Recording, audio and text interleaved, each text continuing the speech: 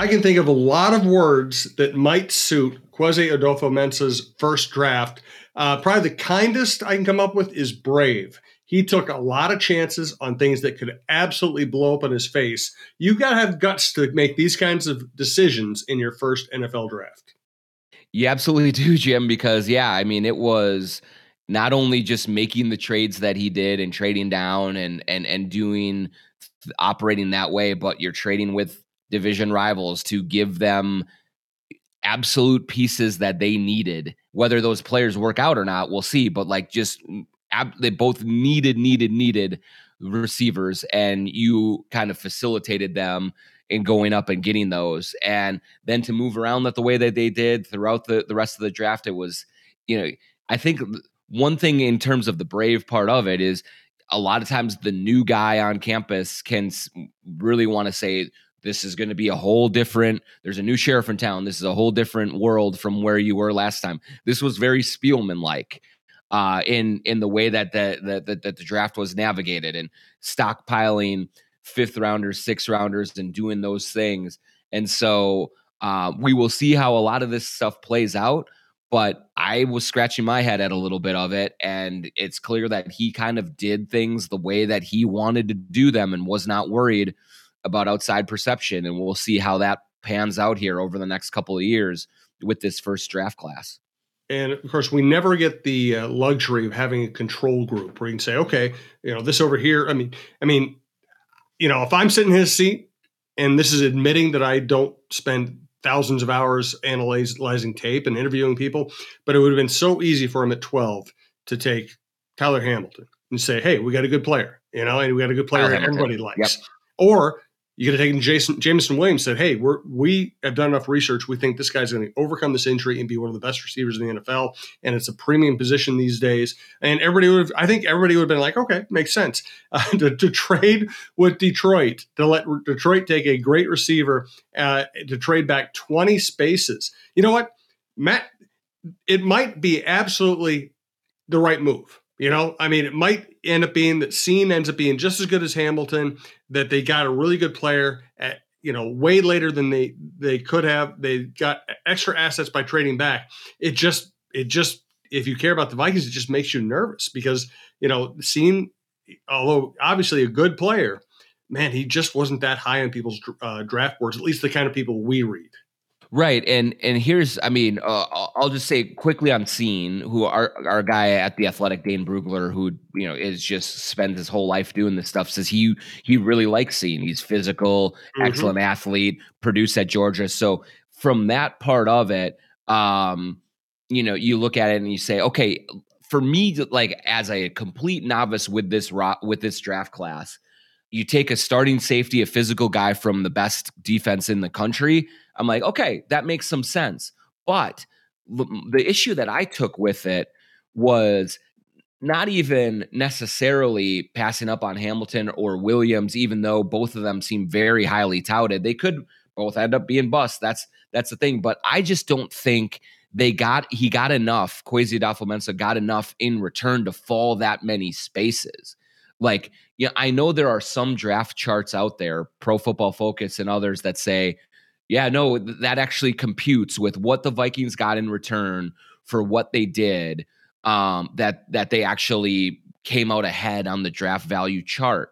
But I'm just looking at this from a novice perspective, or just from a straight perspective of, you let a division rival come up and take a receiver that a lot of people really think is going to be very good, and you drop back 20 spots in the first round and essentially only picked up a third round pick in return for it. You swapped around seconds and things like that. I don't know why he didn't at least hold on to his own second round pick or get a future first or second round pick, like something like that, to merit falling that far down. I just don't think he got enough capital in return to do it. Like that, it was the same thing with his other trade down in the second round. I don't think that was enough of a return to merit dropping down as far as they did. And I know eventually they moved back up and all of those things, and that's great. But I'm just looking at kind of the process of the thing, and we'll see over the long haul whether Kyle Hamilton becomes the next Polamalu, which if he does, oh my gosh, and if Jamison Williams is torching, Cameron Dantzler in in the regular season, yeah, it's going to look really bad. Or maybe Jamison Williams is Jalen Reagor and Kyle Hamilton is pick whatever safety is a bust, and then Lewis Cine turns out to be really, really good. Well, that part of it you look at and say, okay, you can justify it, no problem. But I'm less concerned necessarily about what players they passed up on and what players they landed than I am about the process of dropping that far down with a division rival. I just think he needed to get more in return than he did for pulling off two trades like that, that could very, very that could bolster two division rivals the way that it's possible that they did. My next question is, should a team ever trade with a division rival? Let's get to that. This is the Viking Update Show, part of TalkNorth.com. This is one of our two NFL-related shows. The other one is Jeff Diamond's Vikings and NFL Insider with the former Vikings general manager. This is two longtime Viking writers who have been watching the team for many decades. And I've covered a lot of drafts. This might have been the most surprising I've ever covered. And I just don't, I understand. And this is where we're probably just not going to see it through Kwesi's eyes. He's obviously looking through his own analytics playbook, and we're looking at it from a common sense and historical perspective. And man, it just feels so risky to trade with the Lions and the Packers in a way that gives each of them a really talented receiver who could come back and just beat you head to head. Yeah, it's an absolute risk. And, I don't think it's a case where you say never. We will never let the Bears or the Packers or the Lions move up to take a player on our watch. Like that to me, it would be bad business, because you want to keep your options open in terms of accumulating draft capital, in terms of being able to make the moves that you think will help your team as much as possible. But if you're going to let a division rival move up, I think that they have to pay a premium to do it. I think that should absolutely be in the calculus when you're making your decisions on what to do, who to trade with, when to pull the trigger on those deals, because you are facing these teams that you are trading with twice a year, every single year. This is not you trading with the Bengals, and that every once in a while in the rotation of the schedule, you're going to see them, and maybe you're facing a defensive end that they have, or a cornerback, or a receiver, or whatever. You are going to see Jamison Williams, and I can't even remember the Packers guy. Is it Pickens? Is that who they picked? I can't remember who they picked, but the receiver, they're going to see him twice a year for the foreseeable future. And so that brings with it, I think, a different approach in terms of what you consider to be worthy of moving off of a pick to let a division rival come up and take that. And I don't think that Kwesi got near enough in terms of a premium from the Lions or from the Packers to make that happen. I know our Chad Graff, I think, reported at The Athletic that Kwesi was actually ready to trade the 32nd pick to Green Bay at the end of round one, and I think got talked out of it and just say, hey, nah, this isn't the spot. Like, let's take our guy, and then let's see what happens in round two. And so then in round two, he made that move with them. And so I think that maybe kind of just brings about a little bit of a, not concern, but just a, hey, what's going on here? Are you sure about this? And so I just, I think that if I'm a GM of a franchise and my division rivals want to trade up with me, I don't ever close the door on it, but I do say, I'm going to charge you more for this than I would charge the Ravens or the Patriots or the Chiefs or whoever else. That's the cost of doing business. If you want this player bad enough and you can't get you can't get any traction with any of the teams around me. Well, it's time to ante up. And I just don't think that he made those teams do that. I have some thoughts about the Packers. By the way, I think I called him Tyler Hamilton. It's Kyle Hamilton. Kyle I Hamilton. Want to make sure I get that right. Christian Watson is the North Dakota State player. The Packers drafted very talented athlete, a little bit raw, fascinating pick for them because I don't think he helps them all that much immediately. But they did finally draft a receiver fairly high. Let's get into all that. But we first want to thank here at TalkNorth.com. First, I want to let you know that Brandon Morton's our producer. Thank you to him. Thank you for listening to TalkNorth.com. We recommend subscribing to your favorite podcast app. It's the easiest way to listen. It's free. You can also go to TalkNorth.com and check out all the shows, outdoor, variety, and sports. We have a great sports lineup. And, of course, you can follow us on Twitter at TalkNorthPod to see the shows as they are released. Also want to thank one of our primary sponsors across the Talk North platform, Starbank, starbank.net. Big banks aren't the only ones with mobile apps and convenient financial services. I'd like to tell you about Starbank. Starbank is an independent community bank in Minnesota. They're family owned and treat customer relationships as a top priority. You're not a customer number at Starbank, and they have no call center. It's just banking how it should be. A throwback to the good old days. Mobile app check. Convenient services, you got it. Check out Starbank for yourself. For deposits and lending solutions, work with a local community bank that cares. Starbank.net, member FDIC and equal housing lender.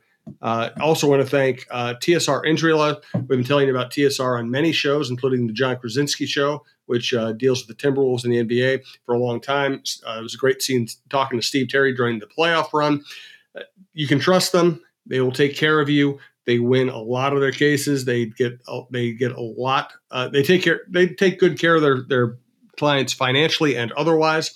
612 TSR time. 612 TSR time. That's all you need to remember. If you're injured, you make that call. We hope you aren't injured. We hope you don't have to make that call. But if you do, you will get good advice. Even if they can't help you, they'll point you in the right direction. You will deal with a lawyer, and they will not charge you unless they win your case. It's no risk and high reward. 612 TSR time. So it's a really interesting draft for the division because the Bears obviously didn't have high picks because they traded up to get Justin Fields. And I think they have a really bad roster and they weren't able to help themselves a lot. You have the Packers who drafted I view him as a developmental receiver early in the second round. I think he might be a good player, but I'm not sure he's going to be a good player right away for a team that is trying to win a Super Bowl with Aaron Rodgers in his prime. And the Lions actually, the only team I think notably helped themselves. I think they had a really good first round. They get an excellent edge rusher. They get a really talented receiver.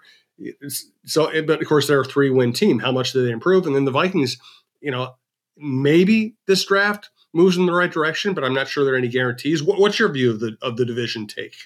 Yeah, I mean, I do think that the Lions, it seems like the Lions help themselves the most, as we stand right now coming off of it. And they are the ones that needed the most help. I mean, them and the Bears, I guess. But because the Lions are still like in this, it seems like they're in some sort of a limbo, I would say, with their quarterback. I think they're less of a threat than certainly, obviously, the Packers. And then we'll see what happens if Fields makes a big leap this year in year 2 with the Bears or not. But for the Packers, the Christian Watson pick was interesting because a hugely talented, lot of physical specimen type of a player. And will he be able to be brought along quickly by Aaron Rodgers, by an elite quarterback? They have the kind of the arm talent to be able to make more out of their receivers than maybe the Vikings or the Bears or the Lions or anyone else. And so, having the Packers kind of get a piece that they need, if he turns into something, that potentially really does swing this draft in a remarkable way. Now, if Watson turns out to be that project and is a slow developer and isn't quite ready in year 1 to help Aaron Rodgers, well then it'll be a much more wait and see. But if he becomes an impact player right away, that's one that I think the Vikings are really going to regret, because the Vikings draft, when you look at it, and maybe there are some guys that are just real gems in here that are going to just come together. Maybe Scene will be a star. Maybe Booth will get past his medical issues and really kind of be a super solid defensive back that they need, and maybe it'll all work out well. But it seems like it was an underwhelming kind of draft from a kind of for just an overall evaluation standpoint. It feels like it fits where the Vikings are right now. They're a middle of the road team and they had a middle of the road draft. So trying to judge where teams are coming off of a draft when none of these guys have put on pads yet is obviously a fool's errand. But I think that the Packers took two defensive players from Georgia, which I'll never look down on with their first two picks. Then you get Watson from North Dakota State. They got another receiver in the fourth round. We'll see what happens there. And so I think that the upside of the Packers draft is probably higher than the upside of the Vikings draft right now. And the Vikings need to really square up the bat on the ball with several of these picks to help bolster a roster that needs it. And so I think the Packers have less of an immediate need for a lot of this talent outside of the receiver, but they're just a better team overall. And so you still obviously put them in the driver's seat coming out of this. I don't think anything happened dramatic enough to change my thinking that the Vikings are still, very much looking up at the Packers in the division. Oh yeah, no, I agree with that completely.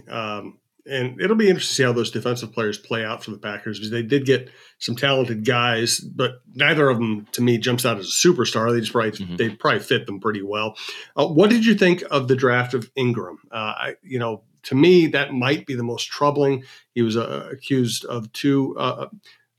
He was accused of 2 counts of sexual assault. Charges were later dropped after a couple of years, but LSU considered it serious enough that they suspended him. I mean, that talk about risk. I mean, that to me feels more risky than trading down, is taking somebody with that history. But, what we don't know is, did the Vikings do enough legitimate vetting of him that they can really feel good about it?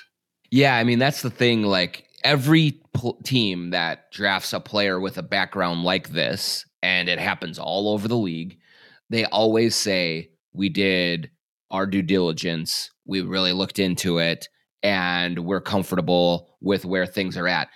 You often find out after the fact that maybe they talked to the player's lawyer, maybe they talked to the player's family, things like that, and they didn't really go into any sort of background with the alleged victims in these cases, and or the attorneys of the alleged victims, all of this stuff, and it's a very surface level approach to get them to feel good about taking a player with talent. I'm with you, Jim, in terms of, I think it is a big red flag that a program like LSU, which is not exactly does not exactly have a reputation of holding a hard line on these types of situations or off the field issues with their players of any kind, that that they went to the lengths that they did in terms of discipline for Ed Ingram.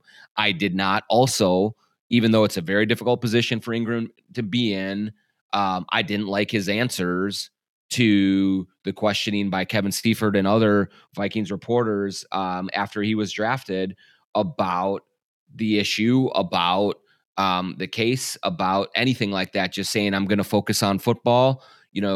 We've seen, let's just take Trevor Bauer, for instance. He is incredibly vocally, defending himself against the allegations. It does not mean he's innocent at all. It does not mean any of that.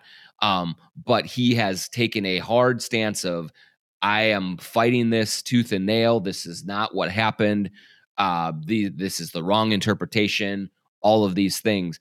We didn't hear any of that from Ed Ingram at all. And it was more like, hey, I want to get past this.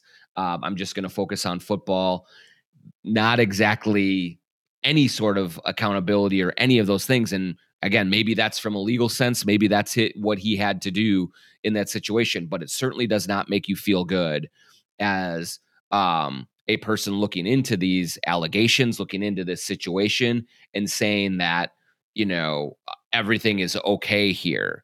So I do think it is a big risk. And if, if it comes out later, if more details come out about this that really paint Ingram in a bad light, um, the Vikings are going to be the ones that have to answer for that as much as that Ingram does. And so it's it's a very risky move to go down this road with these kinds of things. And I guess we'll have to just see how it plays out.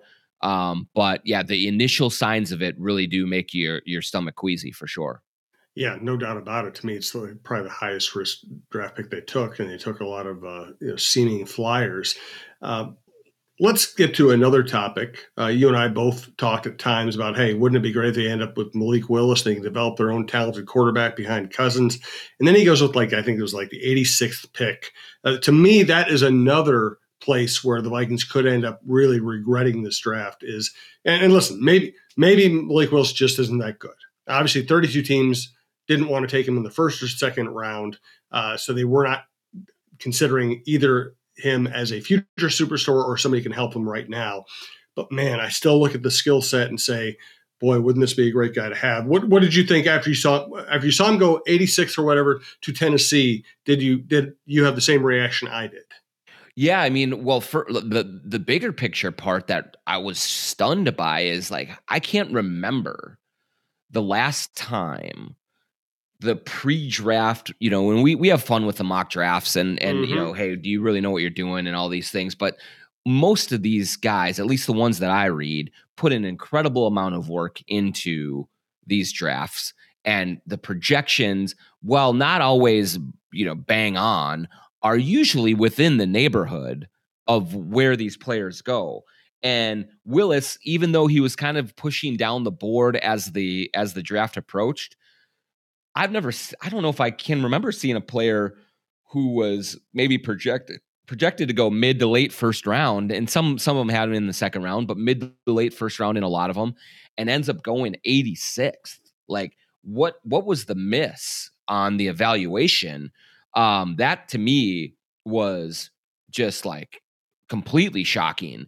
Now, I do think that insulates the Vikings a little bit Mm-hmm. from criticism, because I was the one who said, right before the draft, in our last show, just said, if you believe that Malik Willis can be a franchise quarterback, you take him number 12 overall and don't even worry about it. Now, it's clear they didn't believe Malik Willis could be that way. It's also clear every other team in the league didn't believe that. And so, from that aspect of it, I think that, that you can say, okay, well, it wasn't like they passed on him at 12 and he went at 13 or 14. Then I think you look at it and say, oh boy, did they really make a mistake? That said, Jim, on the flip side of it, you can say the deeper he gets, into the third round, um, now the risk becomes even less. Now it's, boy, this guy seems to have a heck of a lot of physical talent and he needs some time to develop, but you draft him in the third round, that there's going to be no pressure to play him right away. There's going to be no issues that you face in terms of rushing him onto the field. So you can let him marinate, and you can let him learn, you can put him through things, and eventually maybe he turns into something. And so they didn't they to not take Malik Willis, instead of Brian Asamoah, the linebacker from Oklahoma. Maybe Asamoah is going to be great. I don't know, but that to me is, the longer that he goes into the draft, the bigger or the less risk you have. So it almost gets to a point of, well, why not take him now? Why not bring him in and just see if you have something? Because if not, you lose a third round pick. That's not the end of the world. If you do capitalize and you find a guy who can really play the game, man, that just changes your whole franchise. So that's the interesting part to me, is that it became a point of, he kept on falling and kept on falling, and it's just gosh, why not take him now? But clearly the Vikings didn't. That said, a lot of other teams clearly felt as down about Malik Willis as the Vikings did, and so it's hard to really blame them, at least in the immediate aftermath, for not pulling the trigger on it. Right. And my thought as he kept dropping was, okay, there's at least a small chance he develops into a star. There's also a very good chance he's at least Taysom Hill. There's a very small chance he's at least a dynamic athlete at backup quarterback who can really cause fits for a team if he comes in the middle of a game, and who might be part of some really cool packages that allow you to do some creative stuff. If I'm an offensive coach, I'm just kind of drooling over that. 100%. Like once you get into third, fourth round kind of guys, like, I mean, yeah, you can find starters who can come in right away and play. I mean, that's absolutely possible. And it happens regularly.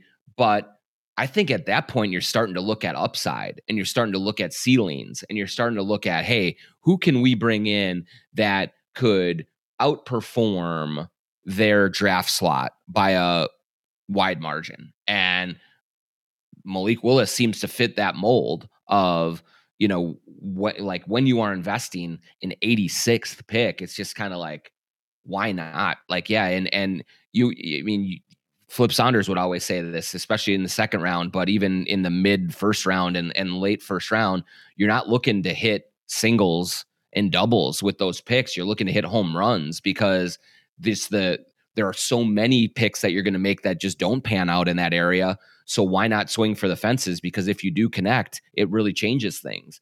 And so that to me is the thing, is once he drops into that range, now it's just like, absolutely draft the talent and see if you can mold and develop it. Now watch Brian Asamoah become, the next, Scott Studwell or something. I don't know, but that's just at quarterback. I mean, that's just like, holy cow, like that's a hard thing to pass up. And I don't know, maybe there's something that every single mock draft to talent evaluator missed, which clearly there was, because there's no way he drops that far if there wasn't.